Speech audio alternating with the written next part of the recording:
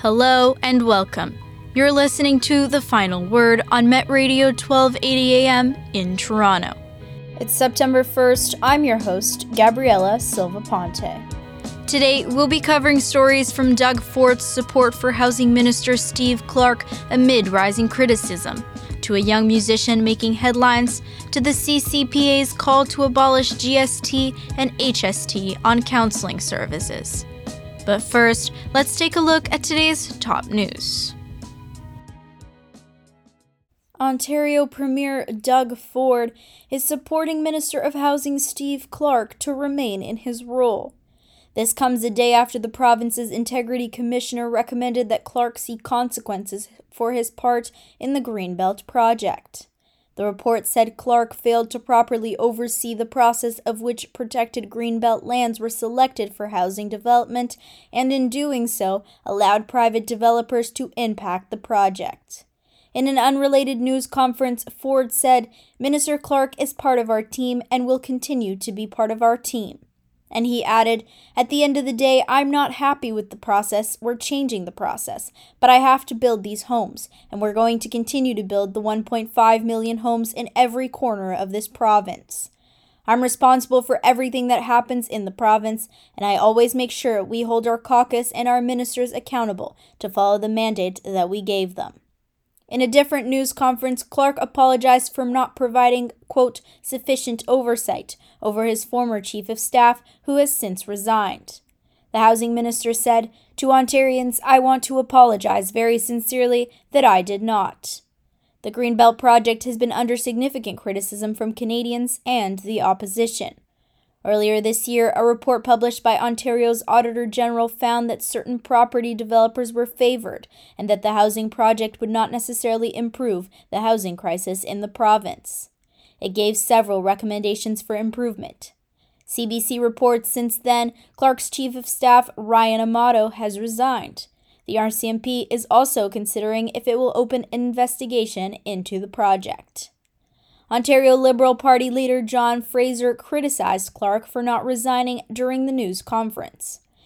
He said, "What he did was wrong. What he did was fail the people of Ontario, and he should have stepped down today." NDP leader Merritt Stiles also called for Clark's resignation in a statement, saying, "Ontarians deserve so much better than fake apologies. His words are meaningless without any action to back them up." The statement also read, "Ontarians have lost all trust in this minister, and he needs to go." And Green Party leader Mike Schreiner agreed, saying, "We cannot trust this government to deliver accountability to the people of Ontario." Ford also said he, quote, "won't hesitate to put back in land owned by developers if housing is not built." CBC reports he said that the criticism surrounding the project that, quote, "everyone is making such a big deal about is a, quote, sliver compared to other people's issues." He said, "There's hundreds of thousands of people that don't have homes. When we have a housing crisis, we have two options. We sit back like the other government did and let the province fall apart, or we move forward and build homes."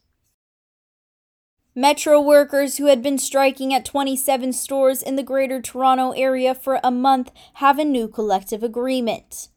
The workers are represented by Unifor, and more than 3,700 of them have been on strike since July 29th. CBC reports they had been asking for the return of a, quote, hero pay they received during the pandemic, as well as better working conditions and more full-time jobs. They had rejected the first tentative agreement recommended by their bargaining committee, CBC reports. But since then, they have voted to ratify a second tentative deal. Unifor spokesperson Paul White said in a statement that the new deal will give all workers an immediate raise of $1.50 an hour. CBC reports full-time and senior part-time workers will get a $2 per hour pay increase within months.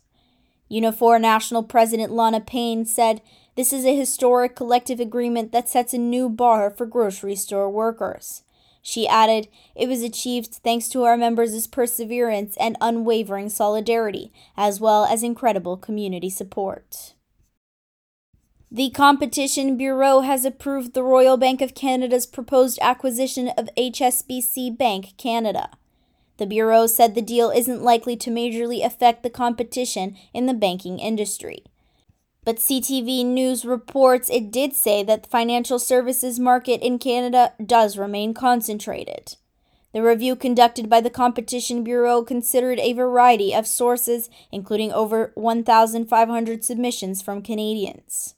The finance minister will now use the approval in the decision-making process of giving RBC full approval to proceed with the deal. CTV reports RBC announced the proposed takeover back in November of 2022, priced at $13.5 billion. Oprah Winfrey and Dwayne Johnson announced a new fund yesterday. The People's Fund of Maui will provide adults who are not able to return to their primary residences due to the recent wildfires $1,200 per month. CP24 reports this will include those that rented homes. Applicants must show a government ID and utility bill in their name to qualify for the fund. Winfrey and Johnson are still looking for donations to ensure the fund helps as many as possible. Winfrey and Johnson pledged a total of $10 million that will go towards the direct payments to people on Maui. Winfrey was seen visiting an emergency shelter on Maui days after the wildfires hit. She lives on Maui herself part-time. CP24 reports at least 115 people were killed in the fires. The fire took over the Lahaina town on August 8th and is considered the deadliest in the U.S. in more than 10 years. In Thursday's announcement, Winfrey and Johnson said they conferred with, quote, community elders, leaders, and residents, providing a long list of names. The announcement also said the Entertainment Industry Fund would be sponsoring the People's Fund of Maui. The Entertainment Industry Fund is a Los Angeles-based nonprofit that seeks to help celebrities with their charitable work.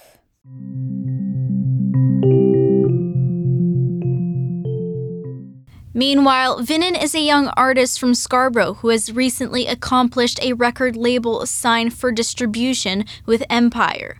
The record label is commonly known for artists such as Kendrick Lamar and XXXTentacion. His music has also made it to the NBA 2K21 soundtrack, and he was even asked to perform at Young Dundas Square for Kothu Fest. Vinnan told me about his experience with music and how where he is from and his age have impacted him.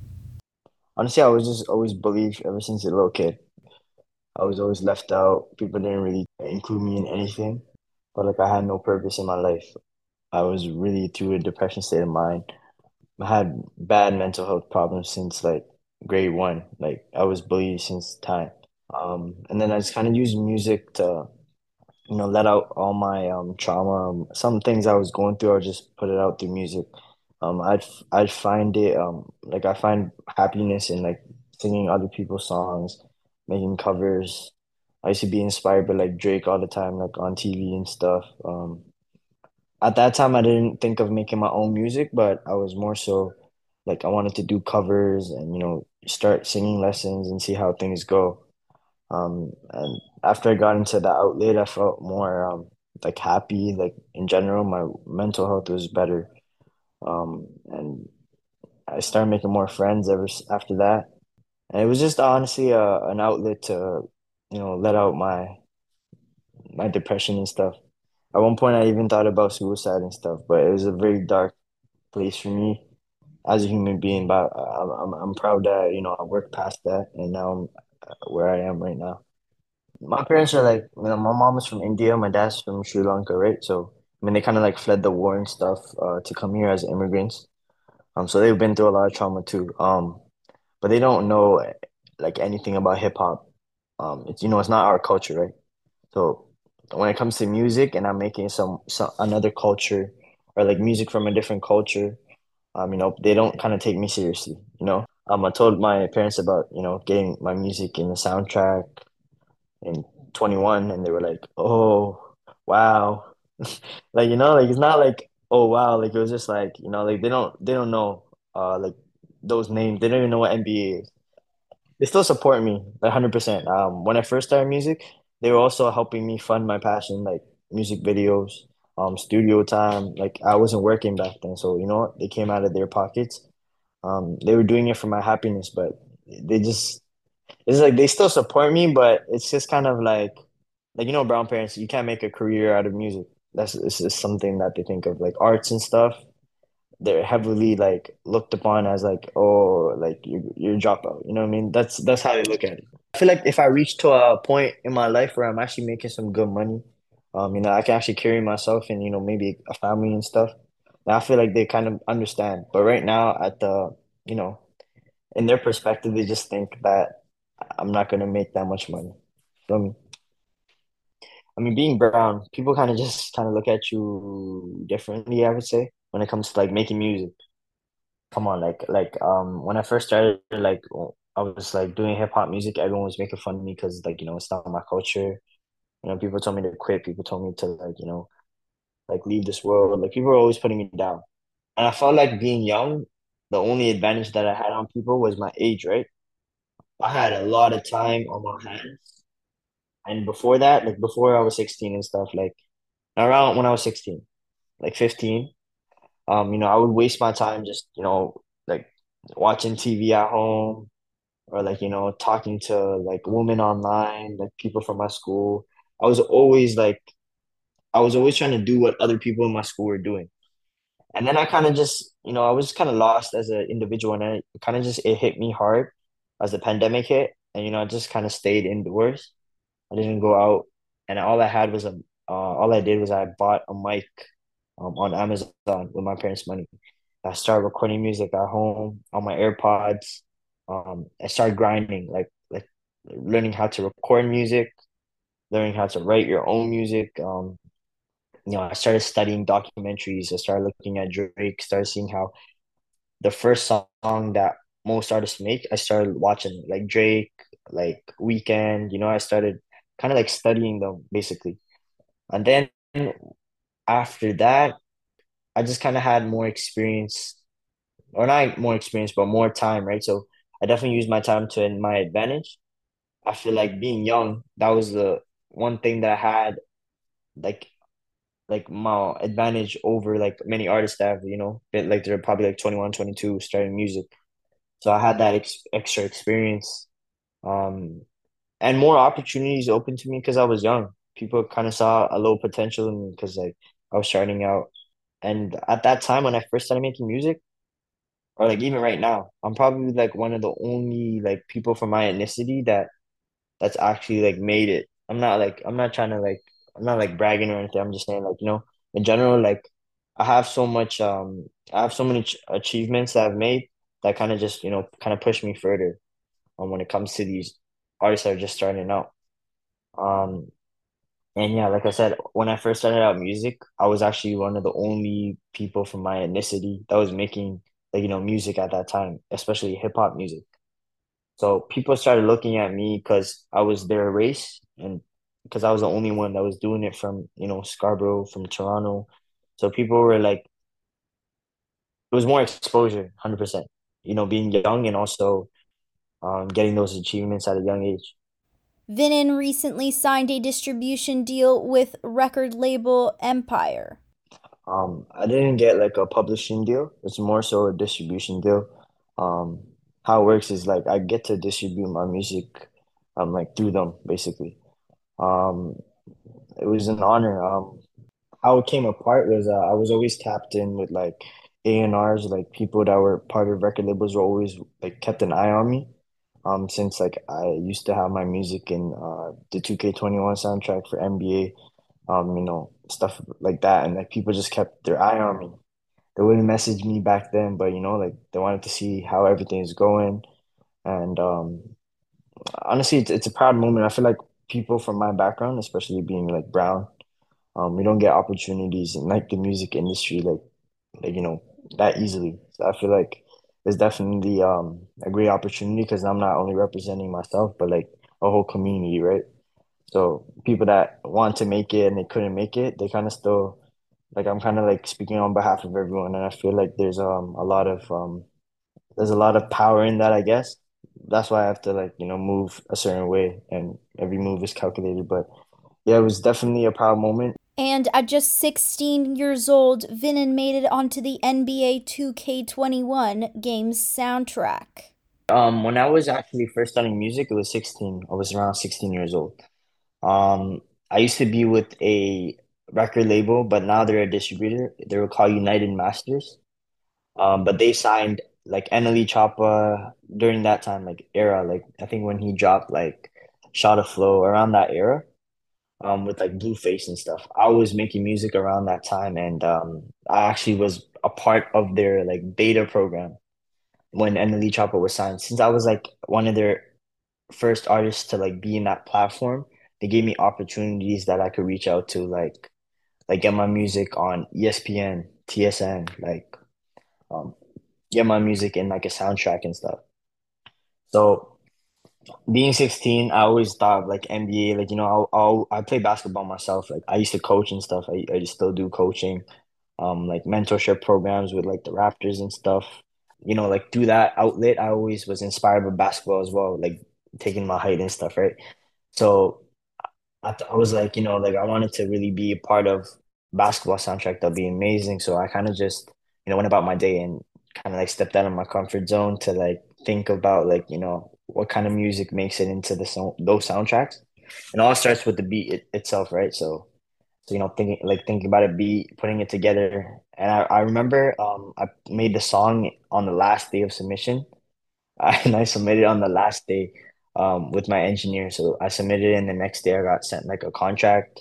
It was a great opportunity because I get like sync licensing opportunity. Like every time your song gets played in the game, you get some sort of royalty from that. So that's amazing. It opened more opportunities to myself. I got to reach out to more like experienced artists. I feel like it was a stepping stone and opening to new doors and opportunities that I wouldn't have had. So I just felt like overall my fan base was slightly growing. It was definitely a huge stepping stone. I'm super grateful for it because without that exposure, that worldwide exposure, I wouldn't have built some sort of fan base. More recently, he performed at Kothu Fest at Yonge and Dundas Square. We have a streaming platform online. It's called Play Me. One of creators, the founder and the creator is actually someone from my race. So they actually wanted me to release music through their platform. So I was like, all right, why not? Just releasing my music. So that opportunity kind of led down to the top 10 artists from that audio streaming platform, but actually get to perform at Young and Dundas Square. So I was actually like top 10 for sure. And then, people were like, I feel like I have a huge impact in like the Tamil community and the like Indian community. So I felt like, that helped me push my music. And then, I went in Young and Dundas Square. I think it was August 13th. It's like Kota Fest happens like every year. So it's definitely a great opportunity. It was like a huge stage. I was kind of afraid at first when I saw the crowd.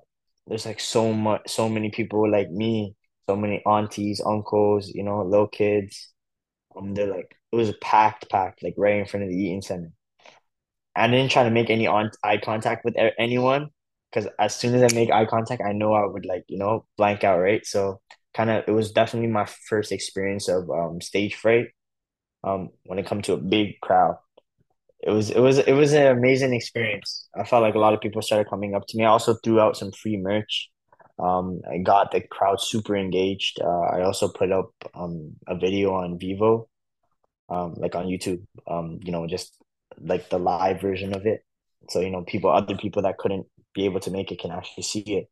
He pointed to a new album, GTA 6's soundtrack, and opening act for Jay Critch as some of his upcoming achievements. And Vinon left off with a piece of advice for artists looking to get to where he is now. Be yourself, be authentic. There's nobody else like you in this world, and there will no one else will ever be someone like you. So, always be yourself, be authentic to the person you are. I feel like when you're more authentic to what's meaningful to you, people will actually like resonate with you and connect with you. Another thing that kind of ties into that is be consistent. I know it's hard when you start as a musician. People are gonna talk, people are gonna put you down. Kind of just going past those obstacles and just keep going. Because one thing that one person always told me, that's shout out to Bavi. One person that always told me was, if you keep trying, you might even make it, but if you don't try, then you'll never make it. So, it's just that quote that kind of kept me going. So if you keep going, just know one day something's gonna happen in your life, or like in your path. Something's gonna be laid down, and you could take the opportunity. But there are gonna be definitely tough times where people are putting you down and things are not working out. You're not getting streams on your music. People are not listening to your music. You have no money to fund your music. There's gonna be times like that. But it's just looking past those times and keep going. That's all.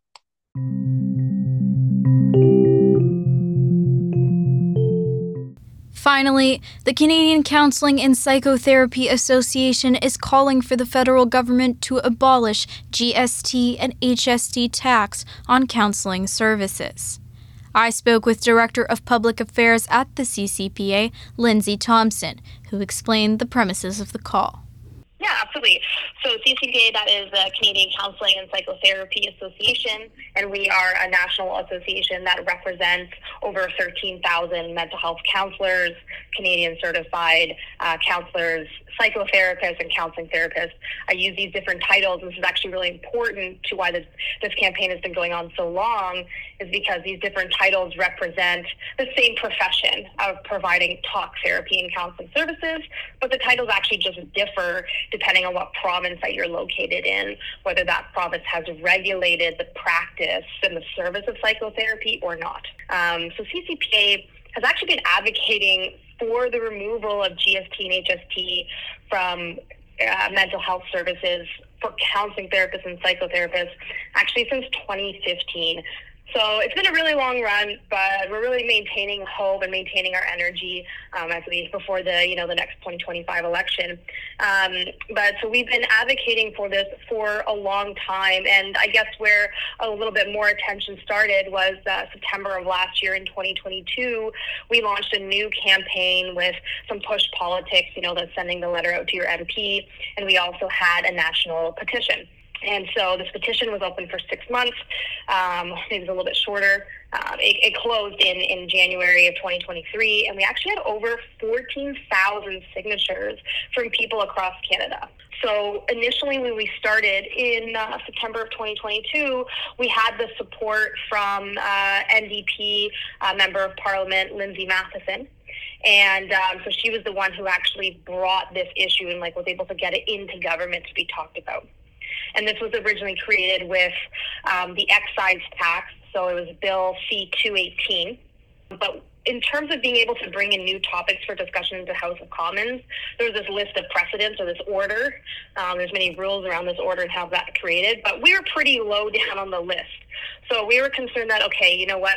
Let's continue to advocate and meet with different members of parliament from all parties. We're nonpartisan, of course, right? So let's continue to meet with different members of parliament so that we can continue to get the word out there and to educate and to garner more support. Because for us, it's not party specific when it comes to mental health. That affects all of us across Canada, right?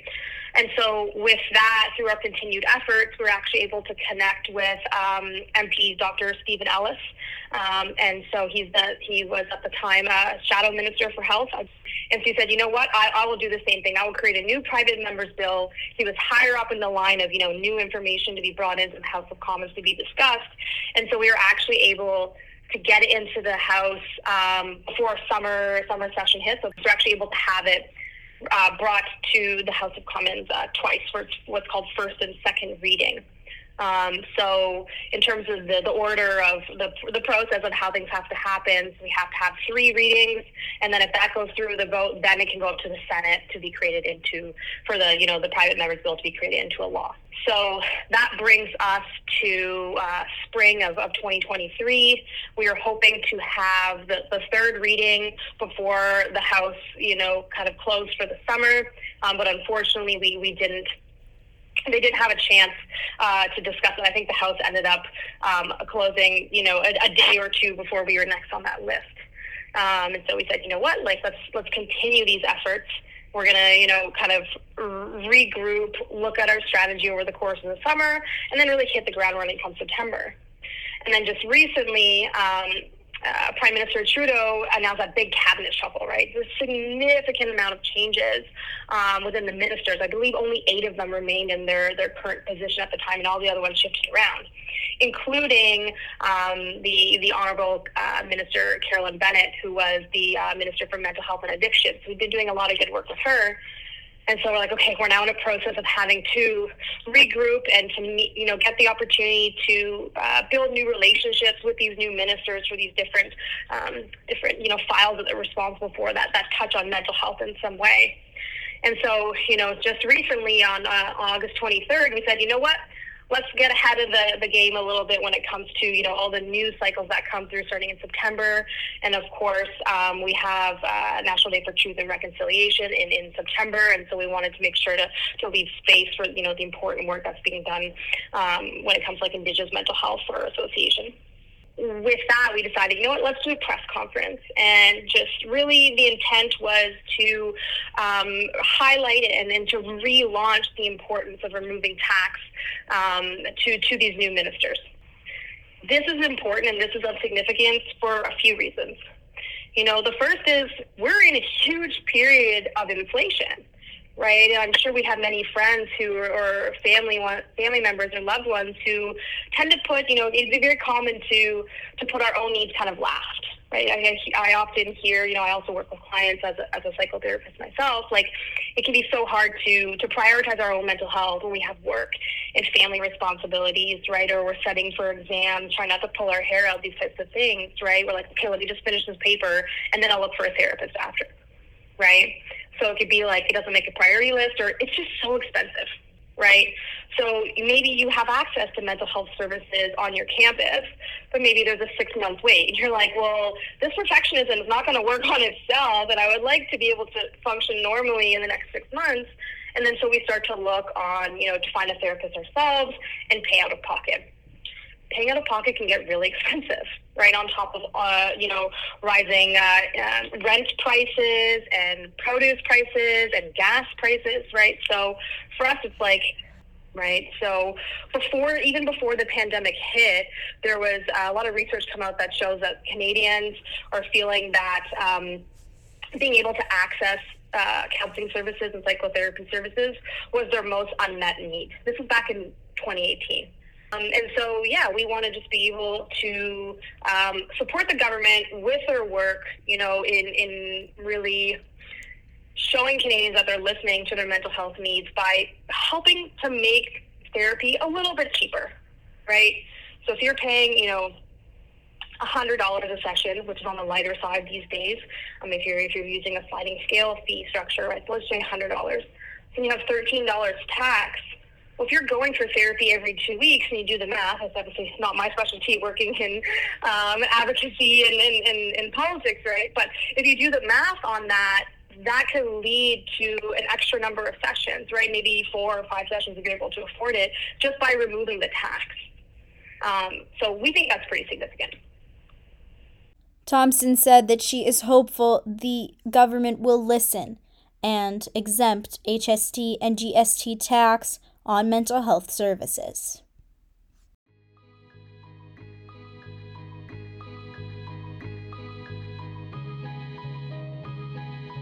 That's our show. You've been listening to The Final Word on Met Radio 1280 AM in Toronto. I'm Gabriela Silva Ponte. This episode was put together by myself. Thank you for listening, and we'll see you again next week.